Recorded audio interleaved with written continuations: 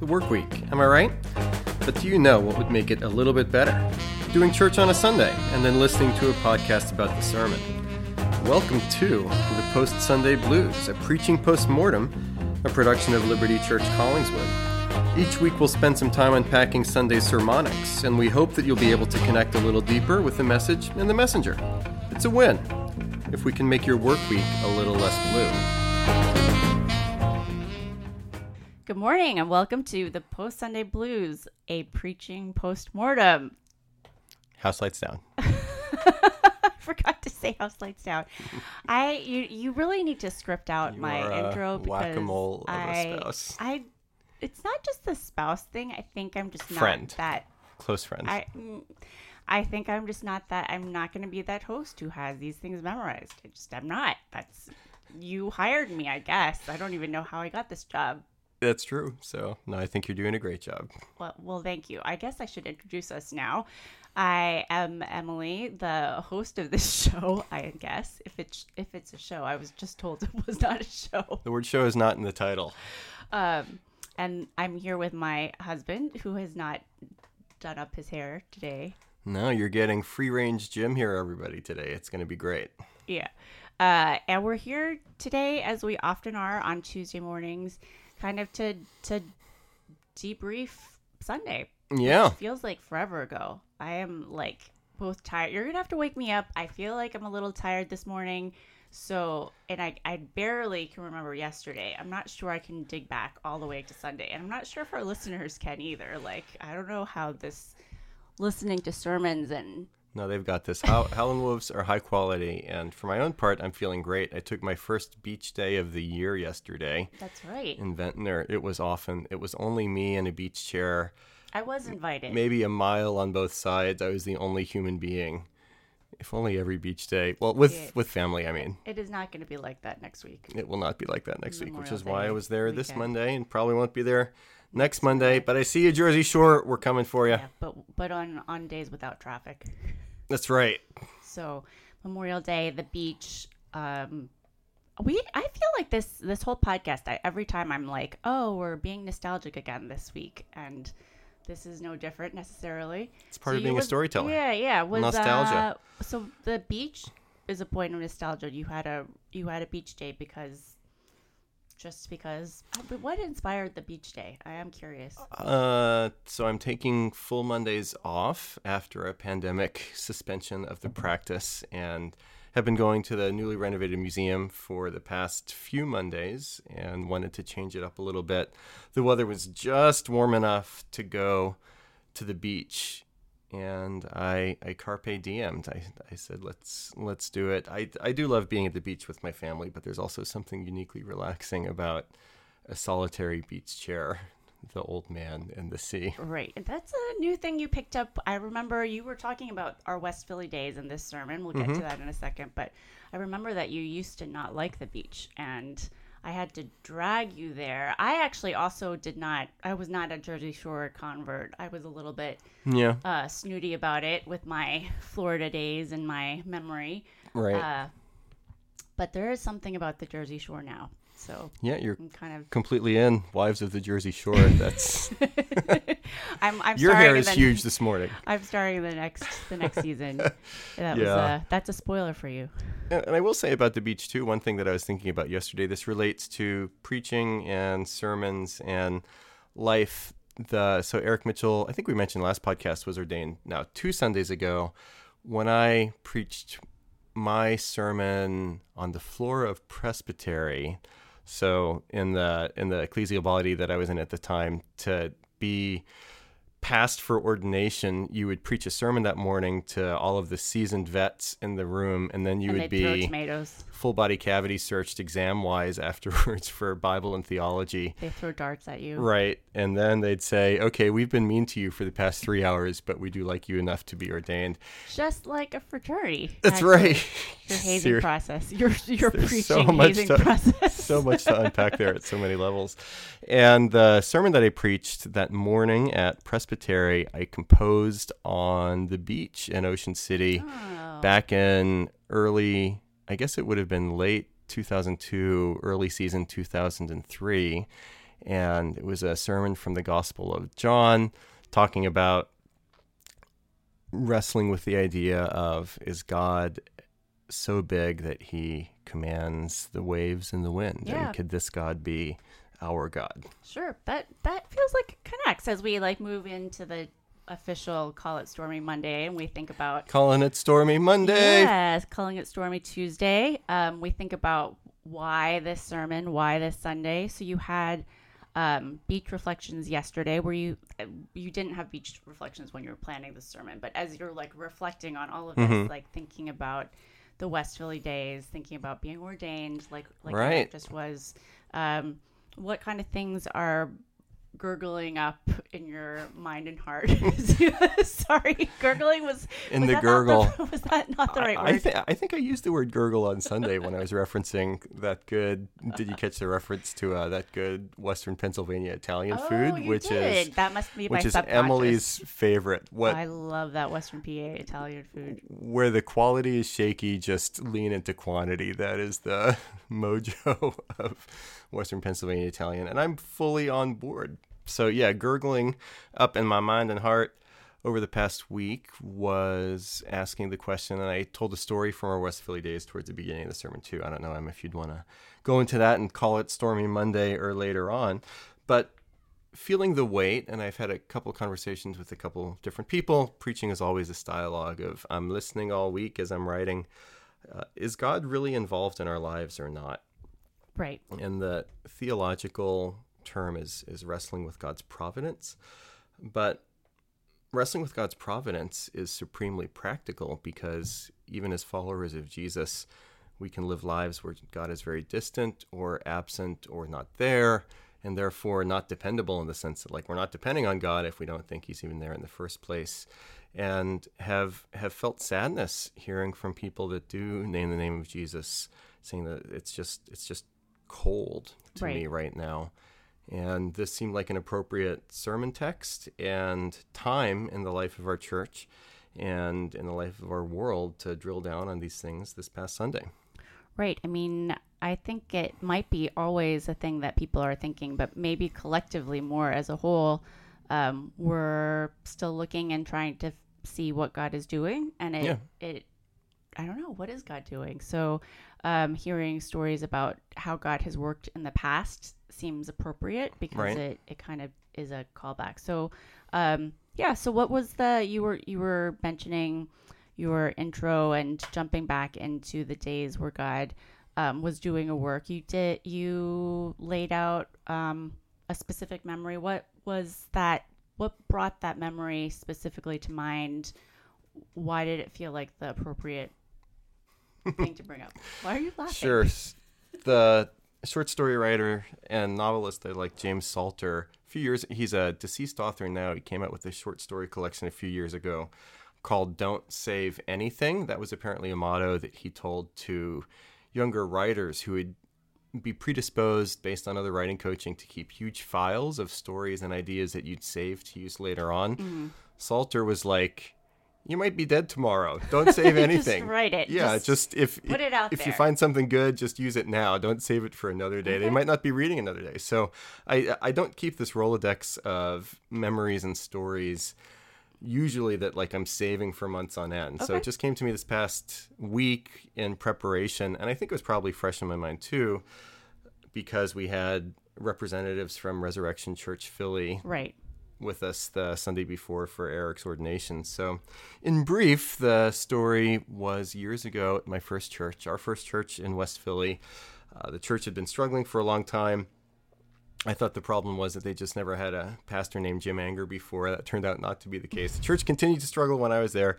We did our best to turn it around and went through a process of reflection and prayer, asking should this church stay open or close, and we were led to the point of thinking, hey, let's give thanks for the decades of fruitful ministry that this church has enjoyed, but we feel that eyes facing the future, the days of this church have come to a close. Right. And you're saying this quickly, but it was pretty significant of a time and a difficult decision and a pretty dark place of struggle and prayer and that kind of Very thing. much so. Hugely tumultuous. The preacher and preacher's family, we took took the call for that church thinking that this is going to be great. This is a hard work, but we feel strongly that God has directed us here. Loved West Philly. Bought a house. that was crumbling around us day by day. That's a story for another day. I love that house. In retrospect, you're great at loving things in retrospect. Then too. It's your favorite perspective. I loved it then too. Right. So the house was its own set of stories. But the church just didn't grow, and there was a lot of discouragement, a lot of pain, a lot of questioning. And so it wasn't a switch that was flipped overnight, should this church close or not, but it was a very long, painful process of, in real time, as we're thinking about God being present in our lives and directing the course of our lives in history, there just seemed to be a season, years of God saying, no, no, no. I remember we did an outreach in Clark Park one time, and whether or not this was the best idea, we had an outreach budget, and we said, let's give free pretzels, water ice, and water on a hot day in Clark Park. Let's do 3,000 of these little packs, and we'll just give them out in a brief, and I thought, wittily composed invitation to church. And I told our people who were wondering, hey, we're tired and exhausted. Do we have to? So Sundays were totally exhausting for our people because there were so few hands on deck week after week after week.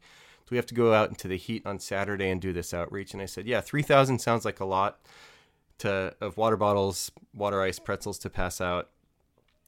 But just imagine if only like 5% of people would show up at church.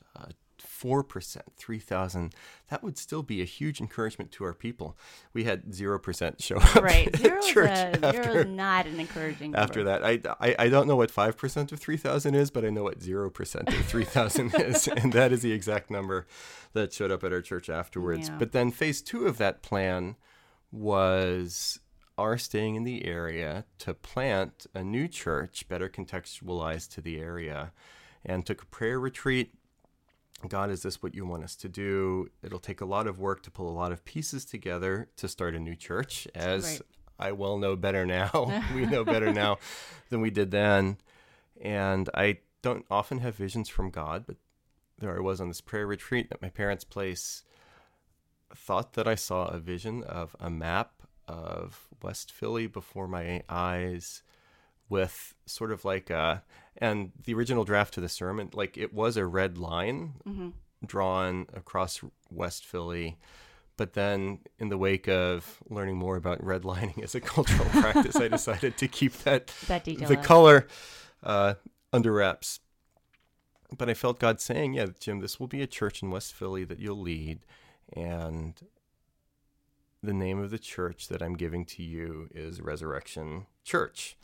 Church didn't happen, worked for nearly a year to try to get that church off the ground.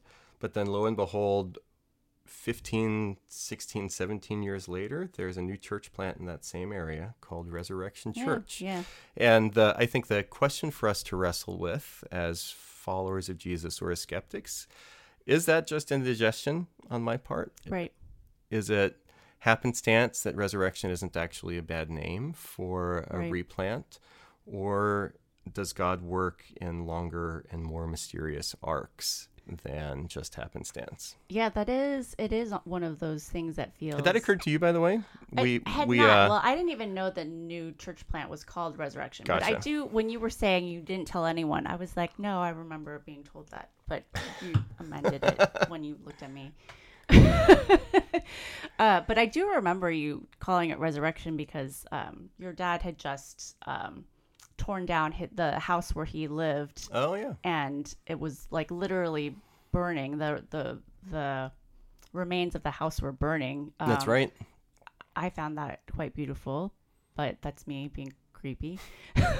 Phoenix-like. But you were using that because he was going to rebuild, and he did rebuild the house that he grew up in, but built it different newer, and better. Bigger, better, with some of the same floor print and some of the same desire to like still have his family be there. And family and so homestead. we're using that as a vacation home, as a place to be back for holidays and including things like next month.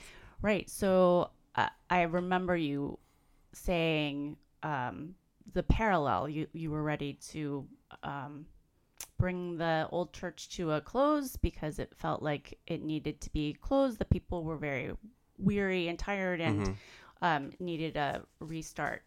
Needed a release. Yeah. So, and then that there would be a rebuilding, and it is kind of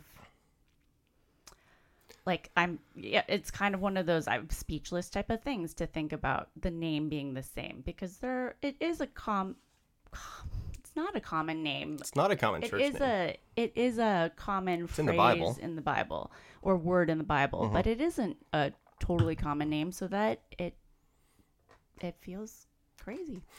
We're crazy. So if people would have been sitting there on Sunday morning, or if you go back and listen on the podcast feed to this sermon, if that story seems totally bogus, and Jim, that is just a coincidence, this is why I don't believe in God at all. Like, Sure. The sermon would not have worked. So it's one of those Sundays similar to a few weeks ago when I talked about my friend Brian, who had the great toy room, and the rest of the sermon would not make sense if you're not on board with that first analogy. I just shoved my You just threw it in. Like, chips into the center of the here. table and said, hey, I think God is real. I think this is an instance of God playing the long game in our lives providentially, and let's do a sermon about this very thing. Right. And I think it's important to have to wrestle with that, because I think we probably both in our own heads also still have the skepticism of the world or the culture to say, maybe I invented that, or maybe it's a coincidence.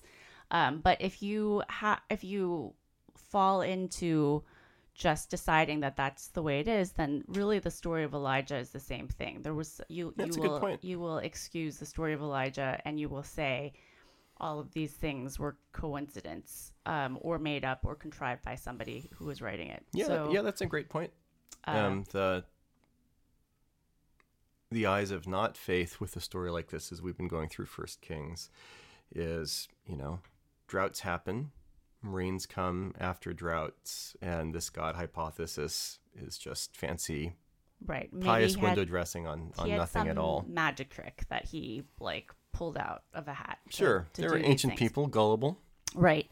So as you've been spending a lot of time in First Kings, we've been spending a lot of time with Elijah here. As we moved to Sun Studios, and I met her in church. Tell us a little bit about this specific passage, this specific aspect of Elijah's story. Yeah, so within the realm of biblical narrative, of which this passage comports and is a part, some of my favorite passages to read, and this is why I enjoy the Lectio Continua of not just picking a passage here and a passage there, but going sequentially through. This is one of those connective tissue passages where not a lot happens. And so this is a little bit of, our oldest son just had a stage production this past week in Collingswood, an outdoor show that was great. Prince Charming. Yeah, so he performed Thursday, Friday, twice on Saturday. There were representatives of our family that were there, I think, at every show, sure. including multiple times. And so between scenes and moving from one thing to another, there's the stagehand shuffling on the stage to get this prop over here and do this thing over there. Some people exit, some people come. This is one of those passages where, not super central to the story, this is after the showdown on Mount Carmel, when the fire comes down on the altar of Yahweh, not of Baal. There's going to be a conflict set up for this coming week between Elijah and Ahab's wife Jezebel, who in some ways is the bigger, better bad guy than Ahab.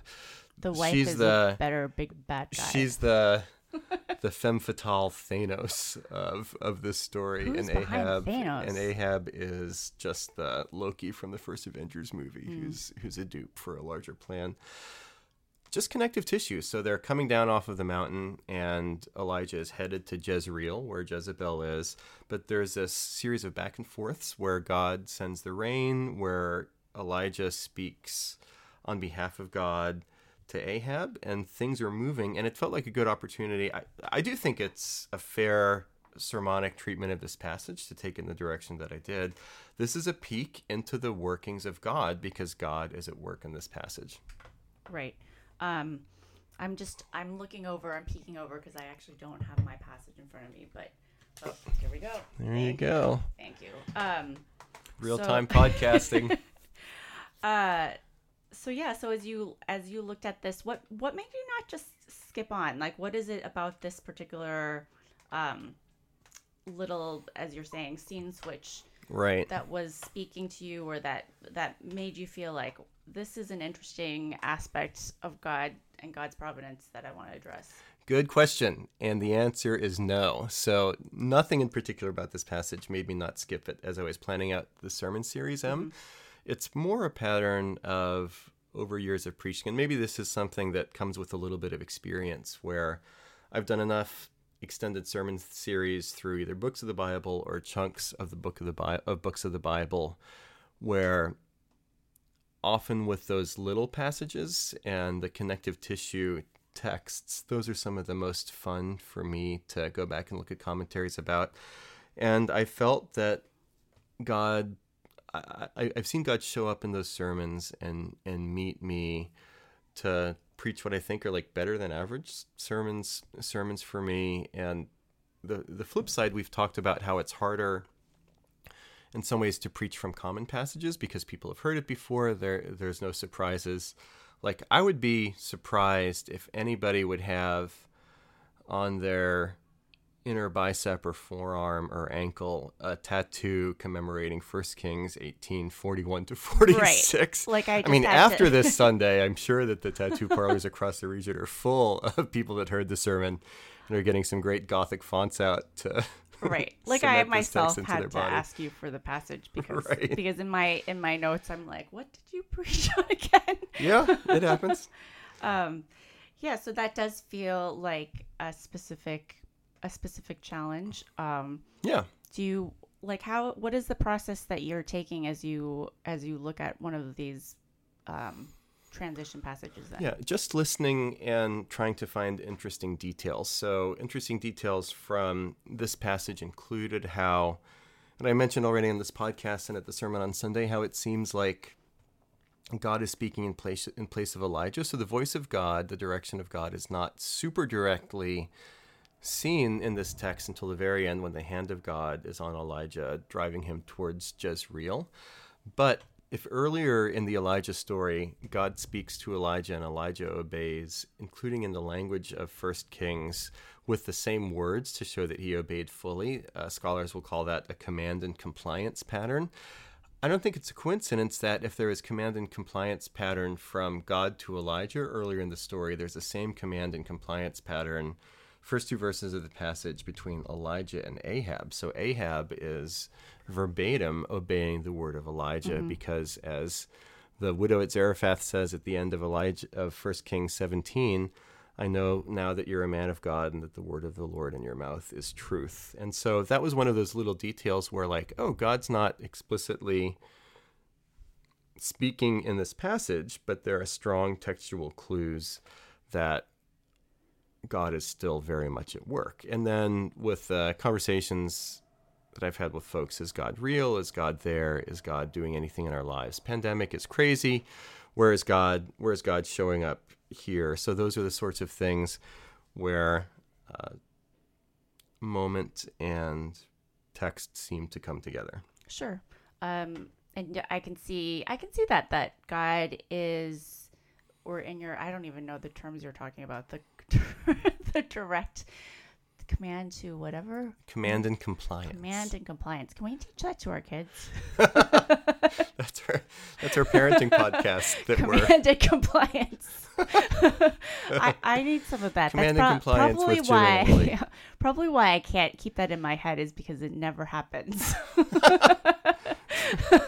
Right. But yeah, that if God would command and Elijah would comply, and then Elijah commands and then Ahab complies, that God's work would be in that. I didn't comply with my parents, so that's probably the breaking point. No. A few weeks ago, we mentioned the conversation that I had and with your dad when I asked for your hand in marriage. I sat down. Your dad didn't say anything for a long time. His first words to me were, Emily is very, very stubborn. And then he just paused, as I'm doing now.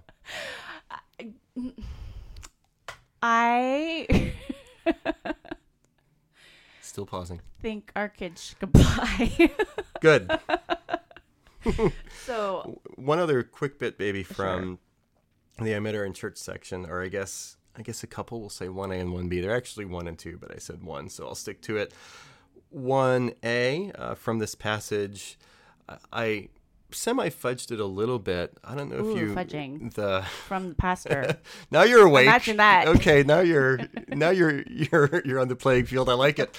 So with verse 42, where Ahab goes and eats on the mountain and Elijah puts his head between his legs, that was a fun moment of checking commentaries where there were a lot of different opinions about what's going on with those two details. And you were saying no one knows. And I said no one knows, and then I made the point, which I'm not going to preach something that I don't think ultimately flies, deals with the text with integrity, but I did make the little point that God is at work when we don't know what's going on, just like we don't know what's going on in those actions from Elijah and Ahab. Right, where's the fudging? Because you know what's going on.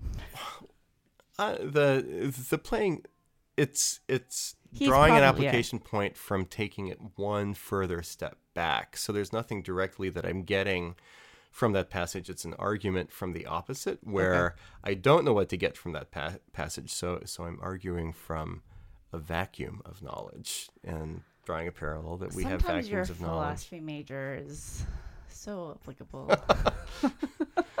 Yeah, I'll neither admit or deny that sometimes in marital conversations, Emily has said, you're in philosophy argument mode with me right now. Well, I'll admit that you say that, but I'll leave the open question. Does Emily love it when I'm in philosophy argument mode with her, or does she not? My brain starts thinking about the latest 90 Day Fiancé episode. That's right. Yeah.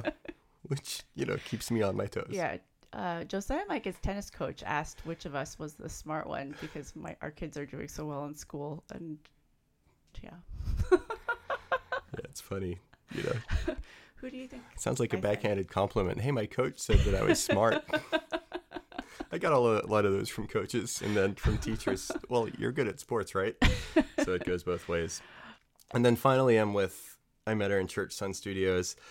I did try, so it was a 3-part sermon, and tried at the end of each of the 3 little sections to tie things into the life of Jesus. Mm-hmm. So when you're preaching Old Testament, it's not a bad idea, at least once during the sermon, but multiple times if possible, to bring an old and ancient story into the context of how we find terminus points of the story in the life of Jesus. And I just tried to say that if God is providentially at work in and around the life of Elijah, supremely he is at work in and around the life of Jesus. Right. I appreciate when you're pointing us that direction. It feels like that is the primary thing. We can get lost in details of things, but even if we just your generalized points of God's work, graciously, directly, indirectly, but if I'm just generalizing to that, but not concretizing to Jesus, you can kind of just get lost in general sense of like, okay,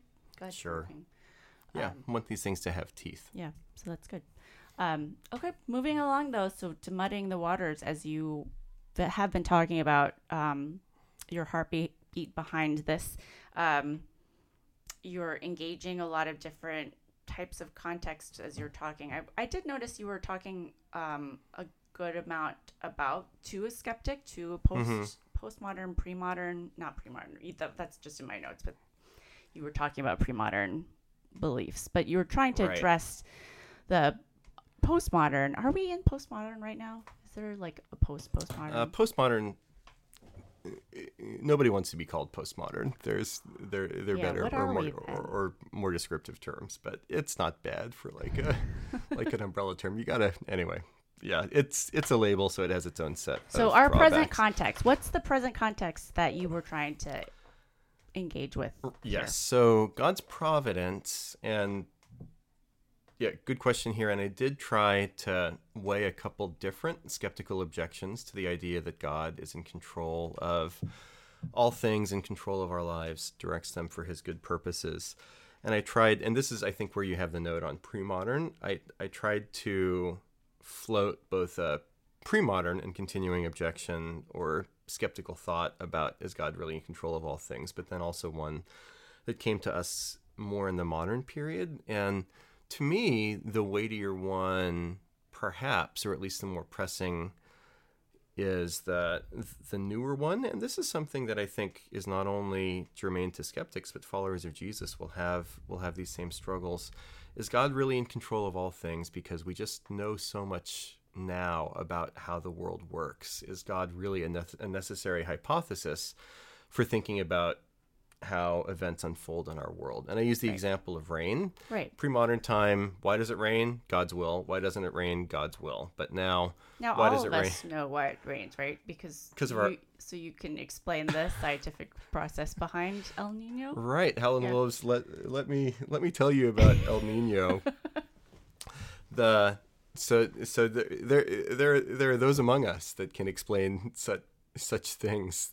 There was a baseball player who played for the Pittsburgh Pirates in the 1980s named Andy Van Slyke. All-time great name. He remains a coach in Major League Baseball. Some baseball encyclopedia that I had said that his hobby was watching the Weather Channel, and he was just a meteorology buff. So you know who you are, meteorology buffs. Feel free to identify as such. It's not me or you. It is not I. Somewhere out there. Someone knows how El Nino works.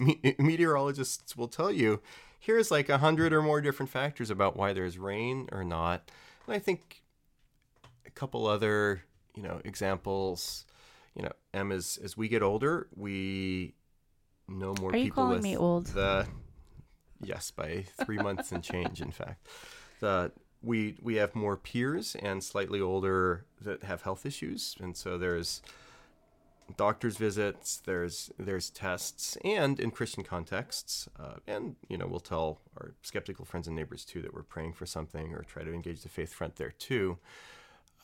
We're praying to God for good news on health fronts, but then there's so much information and medical treatment available, which is great, but then the faith challenge is getting good results on a test is important. Getting a good doctor is important. Having a successful surgery is important because we see tangible results that have oftentimes life and death consequences. But praying to God, is that important? God's will in this situation, does that even mean anything? Because we have all of these reports that we can log on and see about what's really going on with health. So upshot to all of that is it an outmoded or unnecessary idea to believe that God really is directing all things? And apart from the egg-headed nature of what I just said, there are huge practical consequences and upshots for how we live, depending on how people would wrestle with that question. Right. And God working both like you're saying, in the direct ways and indirect ways.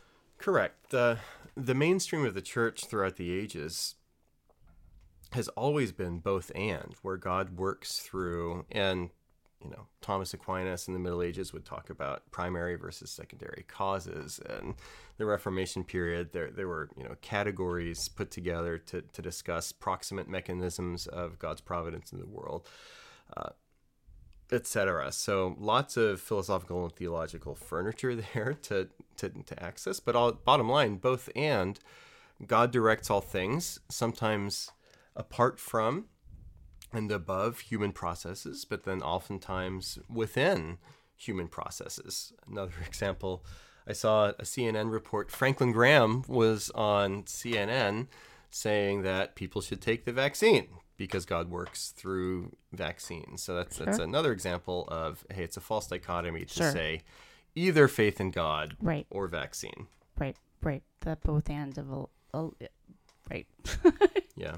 But then there's still just the practical question, and one thing that I wondered about the sermon, did I spend too much time on the theoretical and not enough time unpacking the practical about how do we live in with greater purpose, awareness and dependence that God's purposes are afoot in the world and in our lives. Sure. I try to say things like look, listen, and hope, but maybe we should spend more time unpacking and embodying just how to do that on a regular basis. So I imagine that I was preaching to some people that were like struggling with, hey, is this true? But then also probably more people, not is this true? what do I but do with is it real? Yeah. And how do I actually live that out? So I probably am too Luckily, heady in my sermons. you do have more sermons to go in your lifetime at this church. One would think. I do, and I guess part of my rationale for how I preach is like I trust my people, or not that I shouldn't try to be practical, but I trust my people to make it practical, and that's why we need the community of faith. So it's not a sermon given as the only Christian touch point or instruction for a week. You know, we have this podcast now, so there's 2. We've doubled our efficacy. But then these are also things that I want people to talk about. I want people to weigh around the dinner table when they're hanging out with friends. How do I make the reality of God's providence in my life more practical and dependable for me? Those are good questions for us to ask. Sure. Yeah. Like it. And I think that it is something that we can all kind of think about, like, because it's so generalized. I can see that it has different specifications or different action points for different people, like just knowing that God has a purpose and is at work, and kind of having to examine your heart to see if you really believe that, or if you're going to intentionally like just move on with life without a purpose, or just say, I don't think there is a purpose, or I don't think we can know the purpose. Yeah, I tried to push back on the idea that there's no purpose. We'll get to this in Bar Band Cover Tunes a little bit with a couple of examples there. But one of the other, whether it's a pre-modern objection or modern problem of evil stuff, how can there be a good God that controls all things and have bad things happen in the world? Whether east or west, north or south, ancient times, it's always contemporary an issue. Times, it's always an issue. Right. So I'm under no illusions that, hey, me talking about the problem of evil for 2 minutes on a Sunday morning is going to solve it. I do go to a passage like Acts 2, where Peter says in the Pentecost sermon, it was kind of nice that I was able to reference Acts 2, the first Pentecost, on Pentecost Sunday at church. Hello, liturgical calendar. How did you even do that? This, Magic. I'm a professional. This Jesus delivered up according to the definite plan and foreknowledge of God, you crucified and killed. So the cross, Peter says here, horrific event, yet occurred according to the definite plan and foreknowledge of God. So saying that even in the bad stuff, God mysteriously is in control, and because Jesus was crucified and resurrected, we know that God works all things for good for those who love God and are according to his purpose.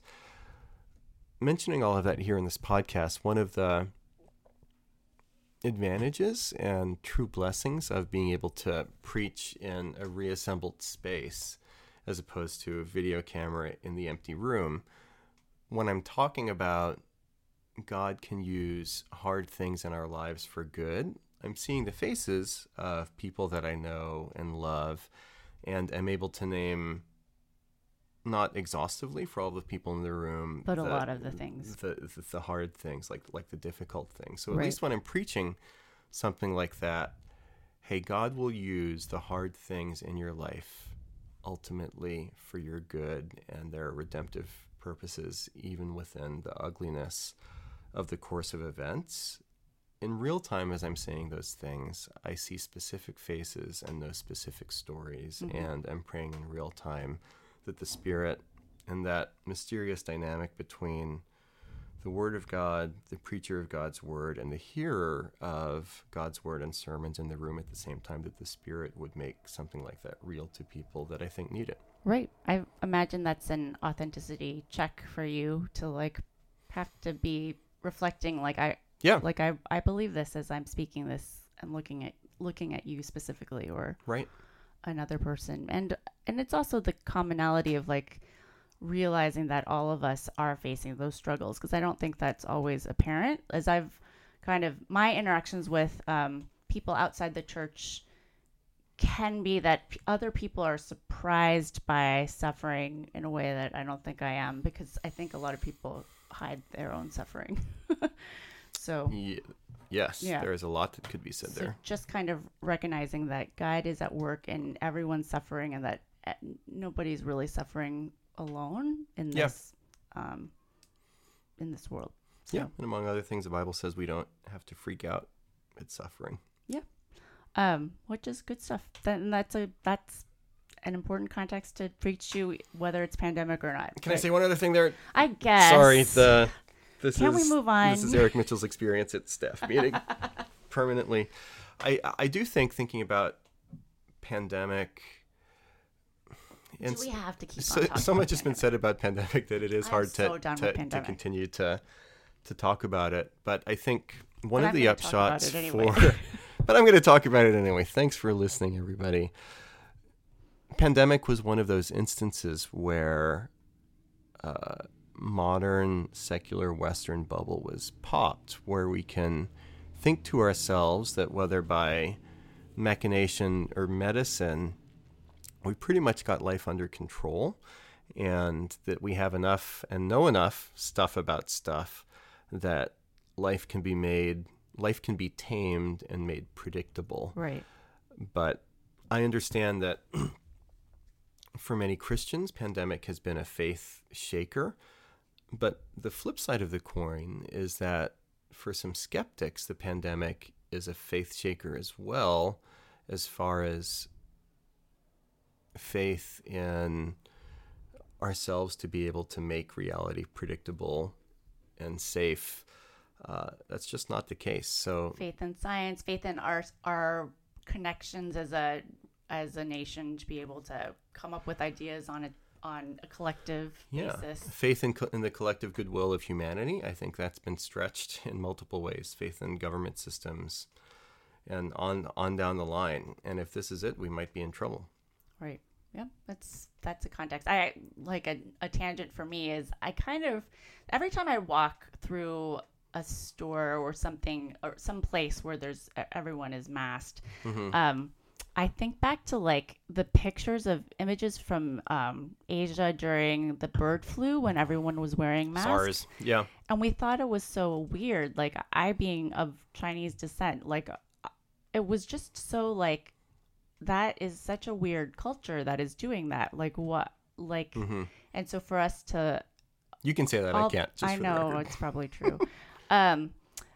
It's humbling in the, wow, we also came to that. So it's another like questioning your belief in Western, the West, yeah, culture, and thinking that we're above a certain paranoia. It's not even paranoia, but like there's an actual issue that was addressed with masks, and we looked at it and said that's crazy, and now we're doing it. Yep.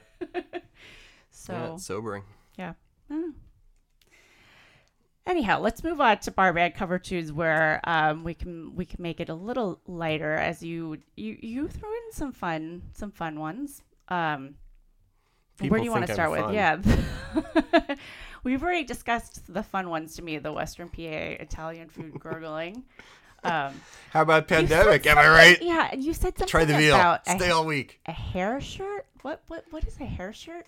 You don't know what a hair shirt is? No, I don't know what a hair shirt is. Right. So that was saying, all these prayer warriors of the past, they go up on the mountain, they go out in the desert, they wear the hair shirt. It's it sounds great, doesn't it? So a hair shirt is just I don't know if it's actually made out of hair. I don't know if it's human hair or horse hair or is this other, a thing? Maybe it's... Is this really a thing? Yeah, so like in different cultures around the world, like wearing a hair shirt is a really rough material that's a sign of penance because it's actually an uncomfortable shirt to wear. I want to see you in one. What if I'd wear like a hair shirt toupee somehow, and it would be a braid combination? Your chest hair. Okay, so we can get that.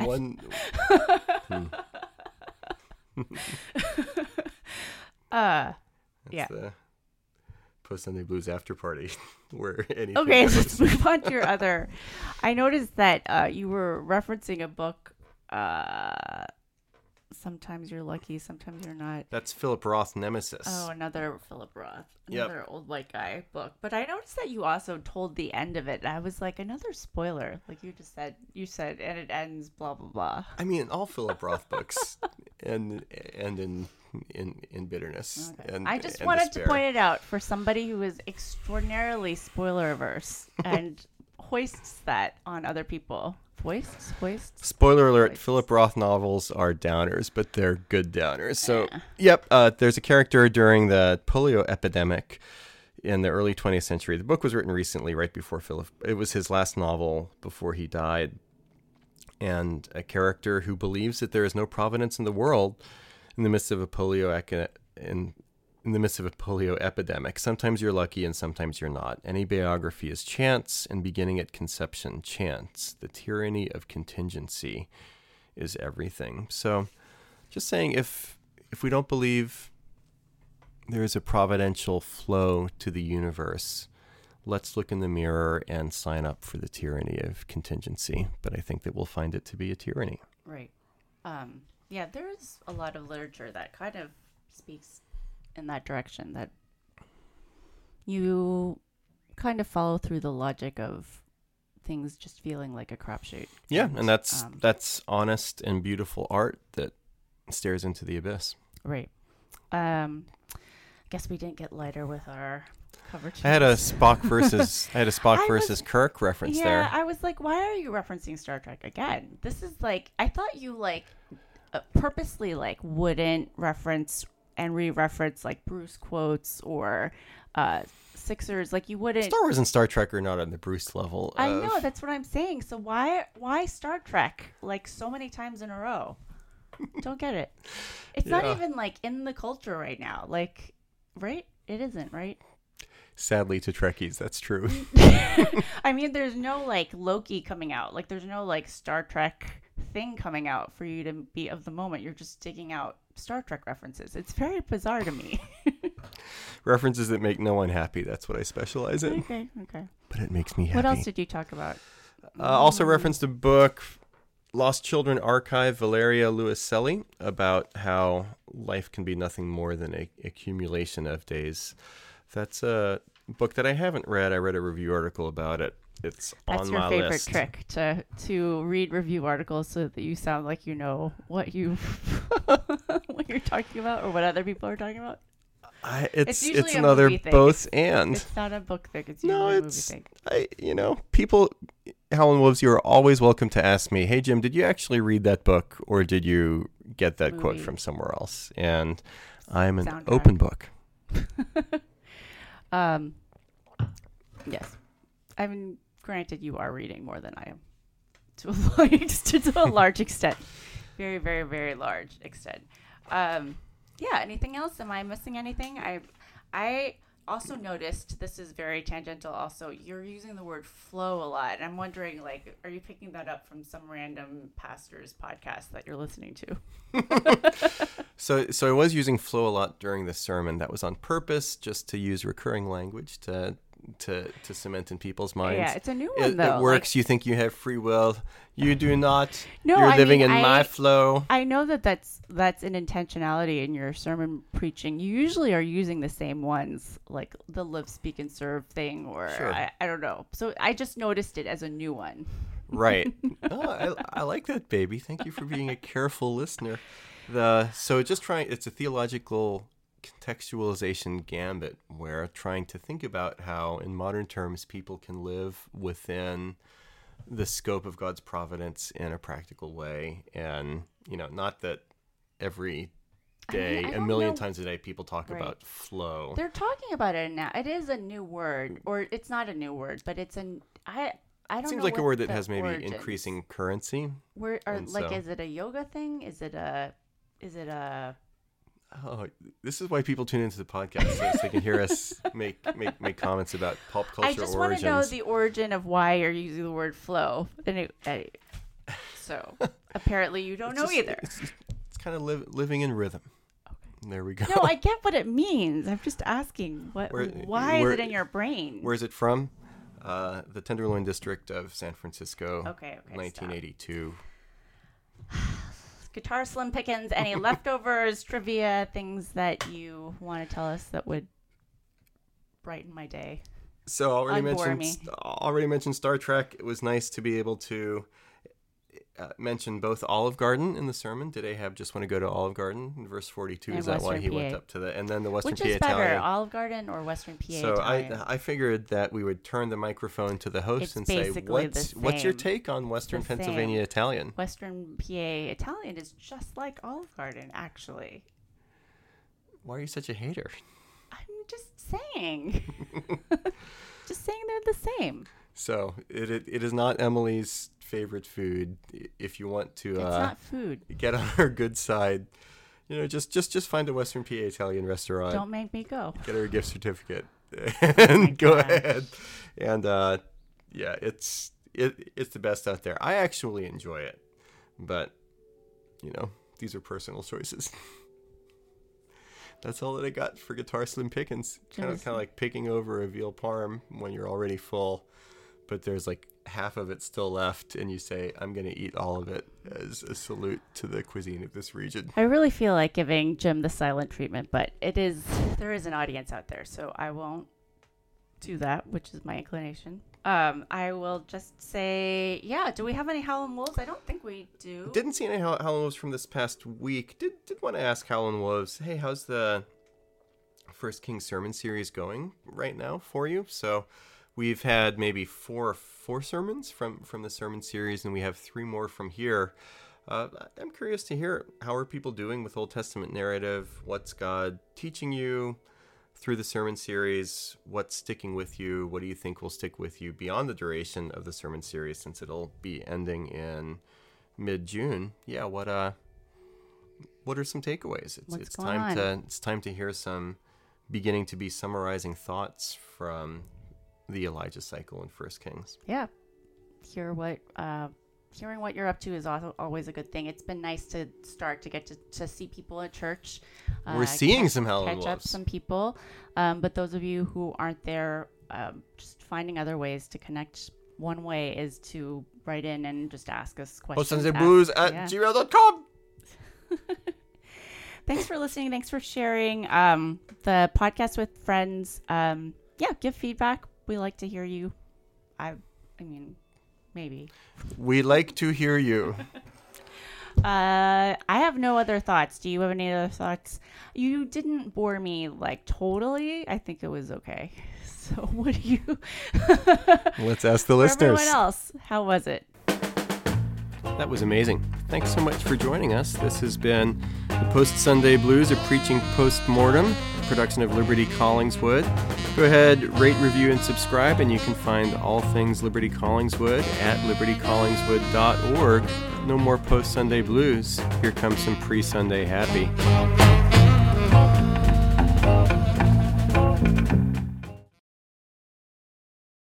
Talk some more.